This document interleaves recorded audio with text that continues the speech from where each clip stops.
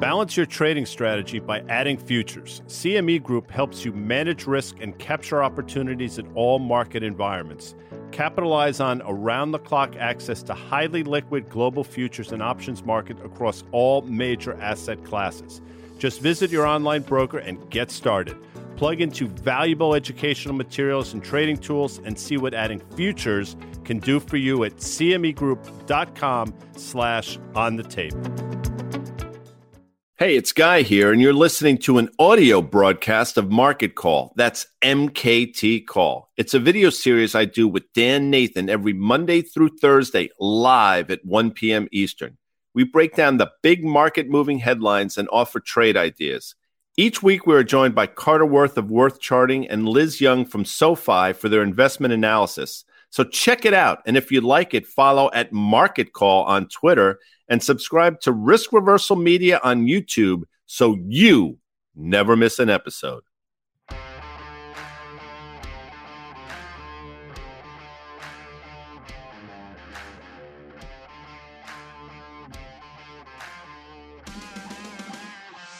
What's up, homies?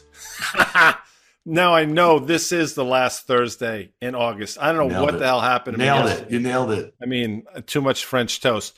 Thursday, August 25th. Guy Adami here. Dan Nathan on the other side of the glass, as they say. Today's Market Call is brought to you by CME Group, Dan, where risk meets opportunity. You'll notice that EY from SoFi is not joining us today. We had her earlier in the week, and she will be on the On the Tape podcast, which drops in your favorite podcast store tomorrow. But I'm telling you now, we're putting 30 on the clock because at 131, I'm 5,000. How are you, Dan? I'm doing well, Guy. You're a little fired up here.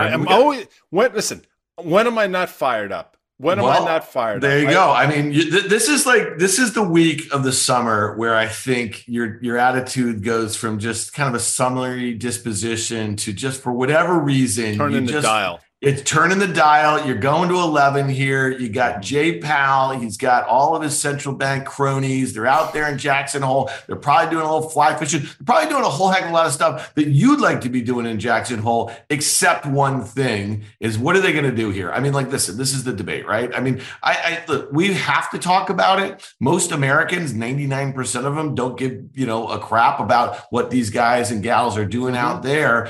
But, it's kind of going to move markets here. So let's talk about it. Like, Amanda threw up a bunch of headlines here. You see it. It's Bloomberg, it's FT, it's CNBC, it's Bloomberg again. I mean, they're all saying they're trying to game this. What is your takeaway here? We have a market that's generally, down 3% or so from those highs last week. I think, obviously, interest rates going higher, the dollar going higher. That's one of the things that's been weighing on the S&P here. But we also have a scenario where, some of the growth data is not great, guys. So you have this we're back at this kind of stagflationary environment, right? No question. I mean, I don't want to play stock market here necessarily. No. Why don't you want to play stock market? I want to play stock market. Okay, I have some positions that are kind of hurting me here. I was playing for a press into the close on Friday, via the S&P 500 here. So let's play stock market. Okay, I'll play the game with you. I think you're going to be rewarded for that. And really, in terms of this, it's on Fast Money. Today's Thursday, so it's Tuesday night on Fast Money. The lead was the Fed's conundrum, right? The nightmare before Jackson Hole is what I deemed it, and the nightmare is as follows. I mean, housing and the softening economy, which is probably something they want. The problem is the sticky stuff on the other side of things: food inflation, energy inflation. Yeah. Is not going away. And that's a really tough thing to navigate around. And I think that's what they're trying to do. I'll say this, the fact that they even trot out a Neil Kashkari, who was the dove of doves, who has now come out and said, hey, wait a second, A, we got it wrong. And B, we really need to fight this. And that's what our mandate's going to be, to get inflation down to our target level. I mean, I think that speaks volumes. So what I hear, and maybe it's my dogma, I don't know, but I don't hear a dovish Fed. I don't hear a Fed that's about to pivot or pause. I hear a Fed and the officials around the Fed that say, you know what, our mandate is such that we have to do what's necessary to fight inflation. And even if you listen to the interview Steve Leisman had on this morning, I mean, she spoke to exactly that. I mean, inflation is still a problem. So my opinion is you're going to hear a decidedly hawkish tone, which the market will not like, specifically given the fact that the S&P has gone from 36.35 at its low in mid-June to north of 4,300 recently. So that run makes the market vulnerable to those types of comments, I think. Yeah. Well, I mean, let's Was that just a good answer? Yeah, no, it's great. We're playing stock market. Let's play bond market, and then we'll go back to playing stock market. Look at the 10-year U.S. Treasury yield played some very serious catch up here, guy, to that 2-year, right? So the 2-year is at 3.36. The 10-year, I think it was as high as 3.11 yesterday. It's come off a little bit here. You see some lines that I drew on this chart. And again, obviously the 2-year is reflective of what the Fed might do near term, right? And so the CME FedWatch tool is pricing now about a 60% chance of a 75 basis point hike at the September meeting. That's what I think a lot of market participants are expecting to get better color on. And you mentioning what Neel Kashkari had to say is really important, because here's a guy that before that they pivoted in November, right? He was basically the dissenter, I don't know if he was the lone dissenter, but he's saying we got to stay dovish here. And so now if you think about the 10-year yield, if we throw that chart back up there, guy, that looks like a bit of a head and shoulders top. And you've talked a lot about the volatility we've seen. If we were to see yields come back in towards 3%, that recent low or so, or as low as 2.5%, where we were at the start of this month, man, what would that say to you? And then we'll get to the stock market. What would it mean if we were to go retest that sort of neckline down there at 2.5%? So two-part question, which I like. So I'm going to do this correctly. If what it would say to me is the economy is definitely slowing, and although inflation is still a problem, the slowing economy is going to manifest itself in a bond market and yields that top out where we are now and head lower. And that chart, listen, that could be a chart in Apple, that could be a chart in Caterpillar. That is potentially a major, well, not a major, but a pretty significant head and shoulders given the duration. This goes back, I think, to April or so. So that answers that question. So a move down to 2 3/4 makes a lot of sense. The second part of the question is, what will stocks do on the back of it? I think for a lot of these techie growth names, they'll probably like lower 10-year yields, but they'll like it for the wrong reasons. Again, lower interest rates are typically bullish for the market, but I think when people wrap their head around that you have slowing growth, look at the Salesforce numbers. You probably talked about it last night. Things are slowing down. There's no two ways about it. Slowdown means slower earnings, in my opinion, it means margins contract, and stocks on the back of it should go lower. So I hope that answers your question. No, it does. And again, just one other thing, maybe, my lines that I drew, those little curves, maybe they're wrong. Maybe we go and we blast through 3.5%. Maybe the reason. All right. So let's play that game. I don't mean to interrupt. So let's say your lines are wrong. I'm here for you. And they blast to 3.5%. Yeah. That's not going higher because the economy is getting better. Right. Historically, rates going higher suggest that the underlying economy is doing better. Well, it couldn't be farther from the truth. In fact, the economy is getting worse. And that's not me being political here. That's just is what it is. So if 10-year yields were to go to 3.5% again, it's not suggestive of a robust economy. It's suggestive that inflation is a real problem that I didn't think the market realizes. Yeah, matter of fact, I'm with you on that one. All right, real quickly though here, guys. So, August, we're turning the page here. You got all great those. Bob Seger song. By the way, you hate it when I do this. 1997, I think Metallica, which is your favorite band, released an album of covers. And one of the covers was Turn the Page by Bob Seger. They actually did it really well. I can't tell you how much I actually dislike heavy metal and Metallica, it's just not my jam. And I think that just needles the crap out of me every time you say that. Let's talk. This is from Yardeni Research, Ed Yardeni. This is a Bloomberg headline. Rowdy summer stock bulls catching the scent of an autumn reaping. We know the data about September. It's not a great month. You could kind of quote Green Day, wake me up when September ends. The whole drill here, guy. Let's look at these S&P futures here a little bit. We've been talking about them. Pretty simple. You see the downtrend. You see where that 200-day moving average is. You see where we topped out, last week. We came in 4% at the lows as of, I think, yesterday morning. They're trying to kind of rally here a little bit. But as far as I'm concerned, man, if they were to rally out of this Jackson hole, okay, I think it gets rejected at that X, which is also that 200-day moving average that is declining. And then it really sets up, to me, as an even better short into September. We will see some pre-announcements, in my opinion. Okay, and we're going to talk about Salesforce and what they had to say in a few minutes here. I just think Q3 is not going to end on a high note as it relates to all of the inputs that a lot of companies have to deal with, or that they are dealing with as it relates to the visibility about their business and the sorts of pressure that they have on their margins. So that's my take on the S&P futures. You talk to me about those levels right there, guys. So watch what I do here, because you're going to like this, I think. And we don't script these things, by the way. But far be it for me to call Ed Yardeni an American idiot because he's anything but. That's my Green Day. Wow. How did we, first of all, I'm shocked that you know the 2004 American Idiot album. Seriously, because you were in your 50s back then, and I don't think that they were on your pre-Spotify playlist. It was probably your Napster playlist back then.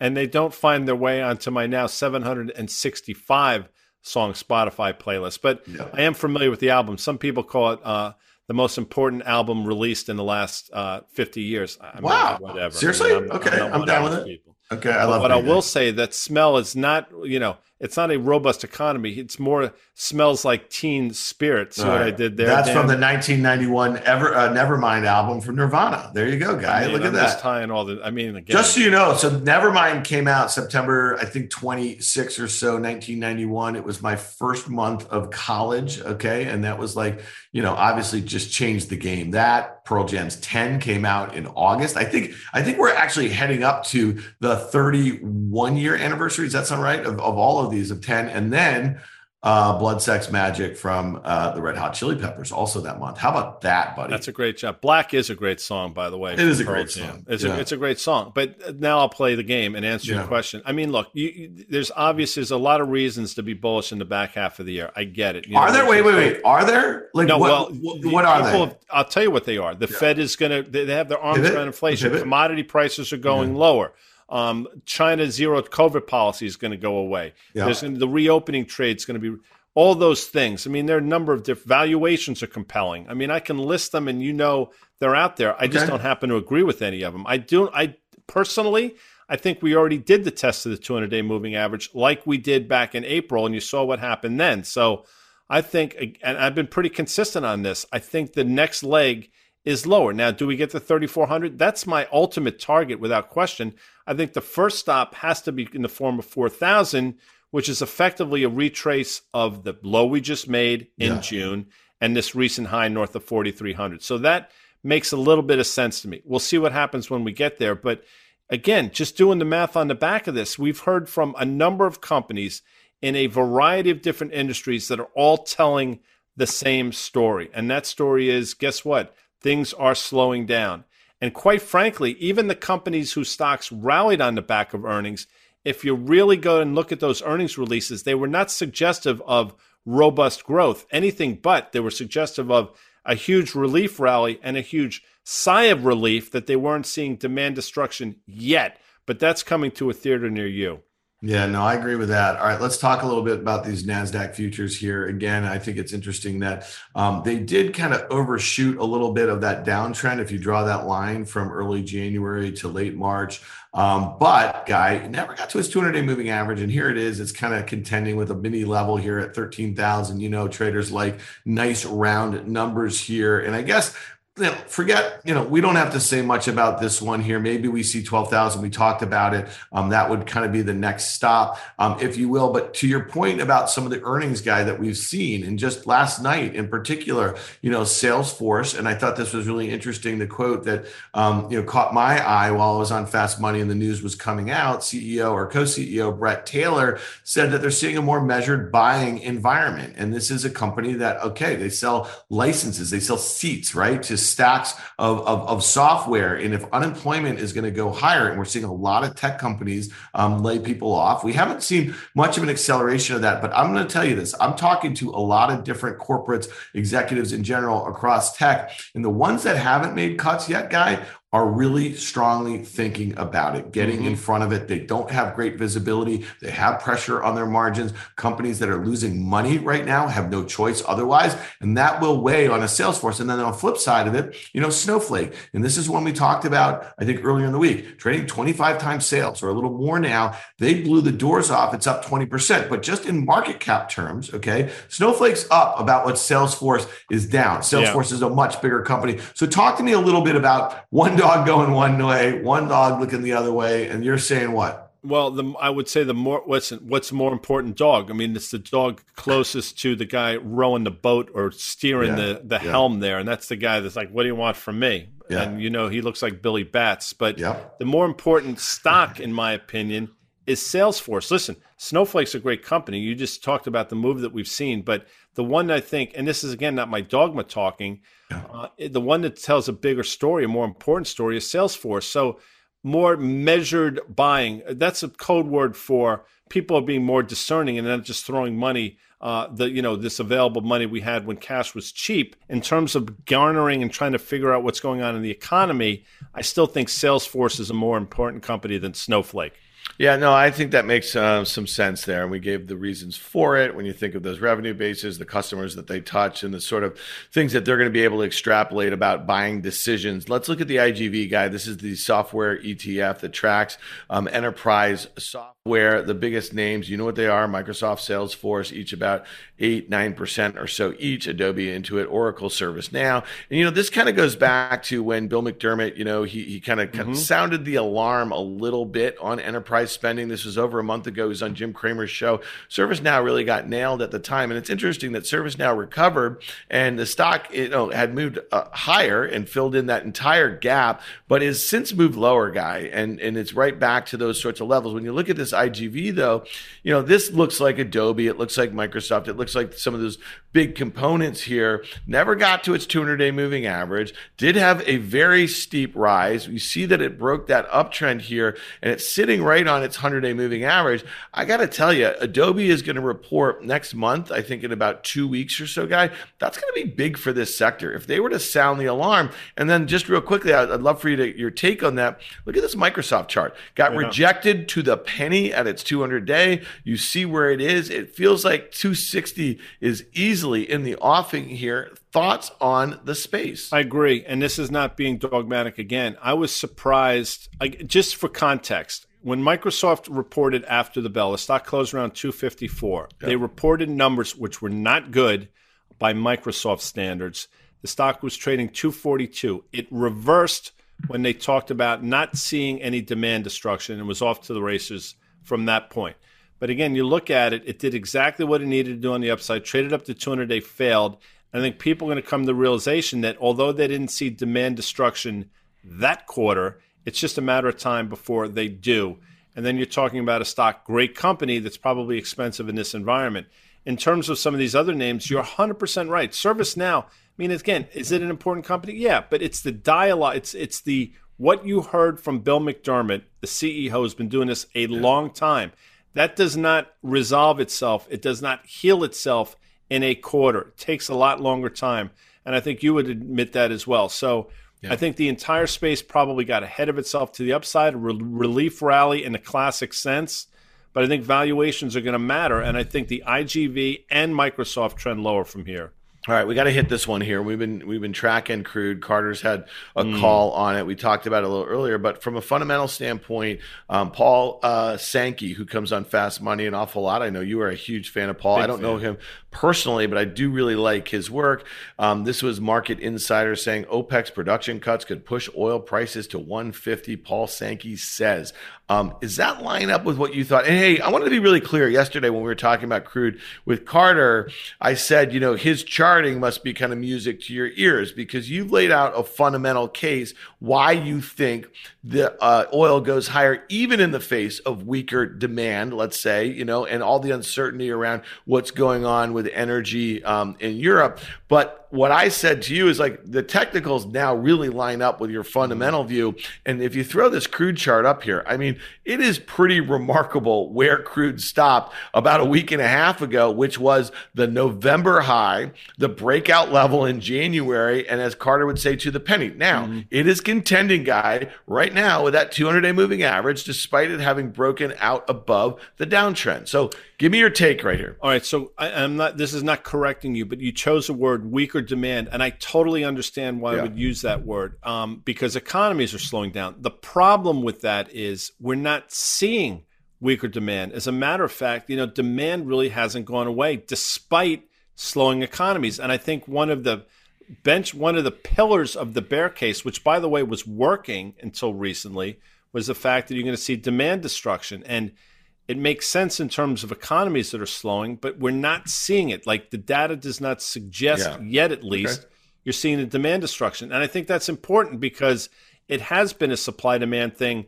for quite some time. And we are at pre-COVID demand levels.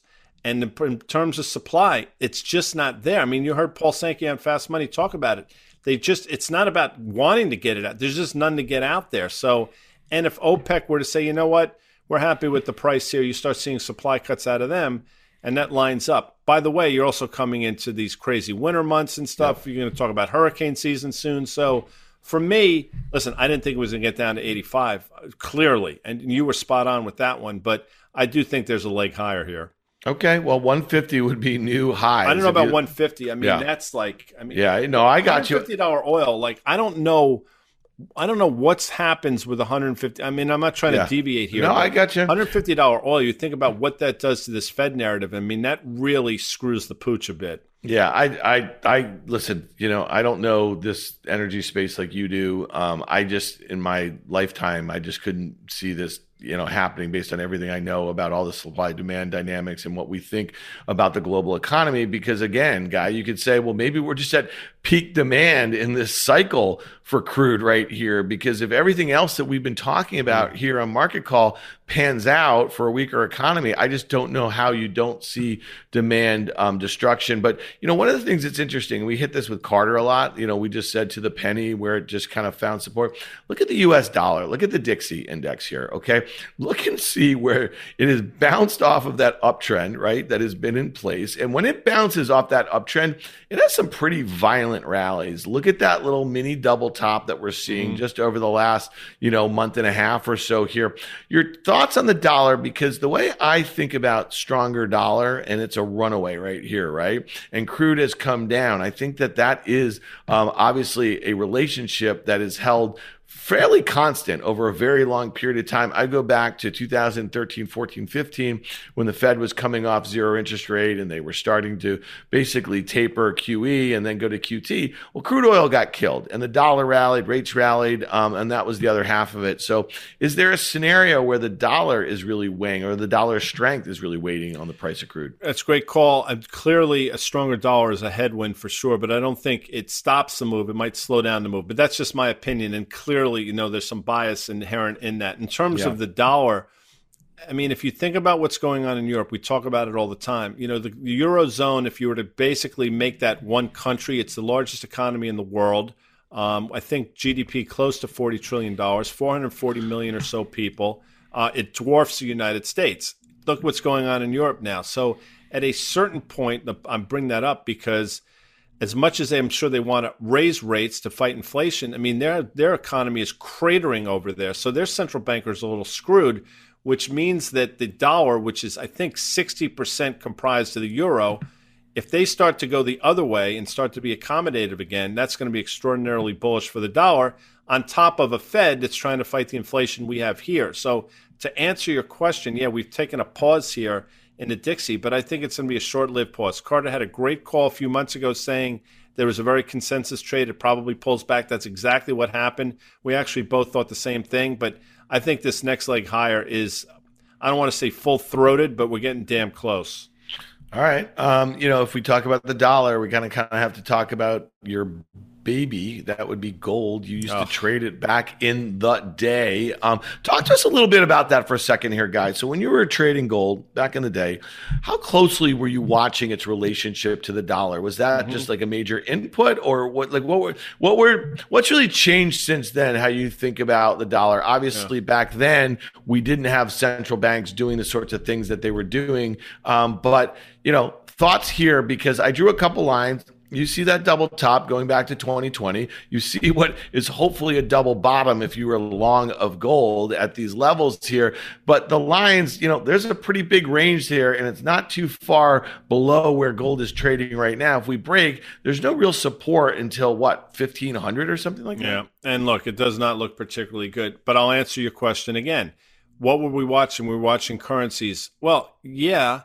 We were watching them, but currencies didn't move then. In the 80s and the 90s, if you saw a 2% move over the course of a couple months, people were doing back handsprings. It's just currencies. You didn't have the currency moves that you have today. So it was an important input, clearly, but it wasn't on top of mind because they basically never moved. So you're looking at other things. You're looking at central bank demand. You're looking at what miners were doing. Were they hedging? Were they buying back hedges? Those types of things. Physical market is really tight. That's been the bull argument for a while. Central banks are hoarding gold, bull argument for a while, but it hasn't manifested itself in the price. And unfortunately, I think the reason why gold can't get out of its own way, people say inflation's out of control, gold should be higher. It was higher when the Fed wasn't doing anything about inflation. It's lower now that they're trying to combat it. And if you think it through that lens, it makes a lot of sense. Yeah, no, that makes sense. Again, I don't have a strong view on gold. It ends up being a pretty good trading vehicle. Looking at the GLD as far as option terms, they're usually generally really cheap relative to other macro assets. So every once in a while, I will definitely express a directional view using options in the ETF, but the futures trade very liquidly and you could use stops there. So that's why we draw a lot of lines for some of you guys who are active traders and like to use stops. All right, let's hit one thing here on the Bitcoin. It's kind of related to all of this, Guy. I mean, I just put up a multi-year chart here going back to the start of 2020. And I got to tell you, man, this chart looks horrible. Okay. Like just if you took the name off of it and you didn't have any preconceived ideas about the Bitcoin, wouldn't you say this thing looks really heavy? That line at 20,000, that's just because it's a psychological level. That was the high in 2017. It was the level in late 2020 where it broke out and then went straight to 60,000. Thoughts here on Bitcoin? Because I think you also think that there could be a move in this thing, and a violent one, if the Fed does something that a lot of people are expecting them to do in the not so distant future. Yeah, back during Prohibition, as kids, we used to get these things called soap boxes and make like go. So I'm going to get on my stand on one. Yeah. I'm going to get on my soapbox here for a minute, if you allow me. And we've talked about this, but I think it's important to bring up again. Personally, I think Bitcoin was born out of this concern for central bankers run amok, and that's why it was created. And if you look, the run-up in Bitcoin made a lot of sense. At the height of central bank absurdity, that's when Bitcoin really got into ascension.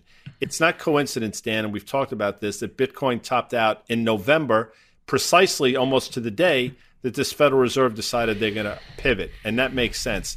The recent bounce that we saw from 17.5 to, 24,000 or so, that makes sense as well, because it coincided with the fact that maybe the Fed had overplayed its hand and maybe they were going to pause or pivot, and Bitcoin rallied on the back of that. Now Bitcoin coming back to earth, to me, suggests that the market thinks this Fed is going to stay the course. So for me, Dan, all Bitcoin is an overlay of what you think the Federal Reserve is going to do. So I will tell you that if the market interprets whatever they say as hawkish, Bitcoin's going lower.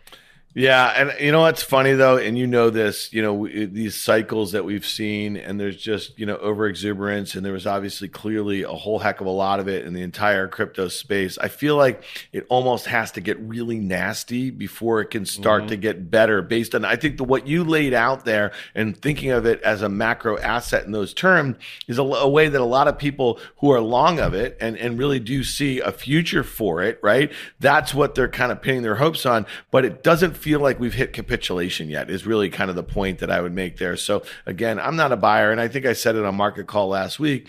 In May, I started buying ETH again, and I bought it all the way down from 2,100 to 900, and that is not a great feeling, people, when you start doing that. But when it got back to 2,000 last week, I sold most of that. I just don't feel that's a great trade here either. There's this consensus idea that the merge from proof of work to proof of stake, which should be completed at some point in September. I'll just tell you this, it's been a bull case for 2 years and it's been pushed out. So to me, it seems like everybody's in it for the same thing, and I just don't like it here. So that's my quick take. All right, Guy, one last thing here. Yeah. We talked about... By the way, wasn't the merge a band with like Dave Grohl? That's the other guy you like, right? Oh my God. It was Nirvana. It was Foo Fighters. I'm actually reading his book, The Storyteller, and it's really interesting. He spends a little time, because he was the drummer in Nirvana, right? And then he, Kurt Cobain passed in 1994, and then he started a new band, Foo Fighters, and he actually was a frontman, a guitarist, and he found this amazing guitarist named Taylor Hawkins who just passed, and they were like best friends. And it was really interesting because a big thread through that book, Guy, is just loss and how you kind of reposition yourself. And it just strikes me as I'm reading it right now that he's going to have to write a whole heck of a lot more to finish that thing off. So very sadly, Taylor Hawkins, you are missed. Okay, Guy, I just bummed you out there a little bit, didn't I? That was deep, though. By the way, he's in the Hall of again. I'm sorry. Dan. He's in the Rock and Roll Hall of Fame with two bands, though, right? The Yes. Foo Fighters and Nirvana. The Foo Fighters. Fantastic. Are you a David Letterman fan? I was when he was at his. You know, Foo Fighters played him out. The last 5 minutes of his last show, I think it was probably back in 2015 or 16. Does that sound right? Wow. He was a huge Foo Fighters fan and huge Pearl Jam fan. You just mentioned Black. It's a great story that Dave inducted Pearl Jam into the Rock and Roll Hall of Fame. And he told this story that back in 1991, when 10 came out, or it was probably early 92 by that point, when it was released as a single, Letterman used to come on every night and go, do-do-do-do-do-do-do-do. And he used to say to Paul Schaefer, the band leader, he'd like, you got to get those guys on. Those guys from Seattle.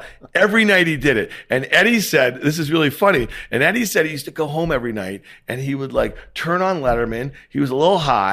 And all of a sudden, Letterman would be going do like humming him his song, and he was kind of like freaked out. And finally, he's like, "All right, I gotta go on that show and stop this because I can't watch the show that I love." So that's so good. No, listen, is that really so good? Or no, is it? Like, it's great. Yeah. I think it's great. It's two worlds colliding, and I think that's the beauty. But did you like your musical? Like you have a lot of your classic rock guys. Obviously, a lot of the bands that they were defunct by the time Letterman was around. But did you like seeing your bands do that sort of stuff, or you don't like them on SNL when they go on SNL? Definitely not. I mean, REM I think did SNL. I mean, think about it. It started with the Beatles on the Ed Sullivan Show, and it's just like I don't know. I feel like you're selling out a little bit. That's again.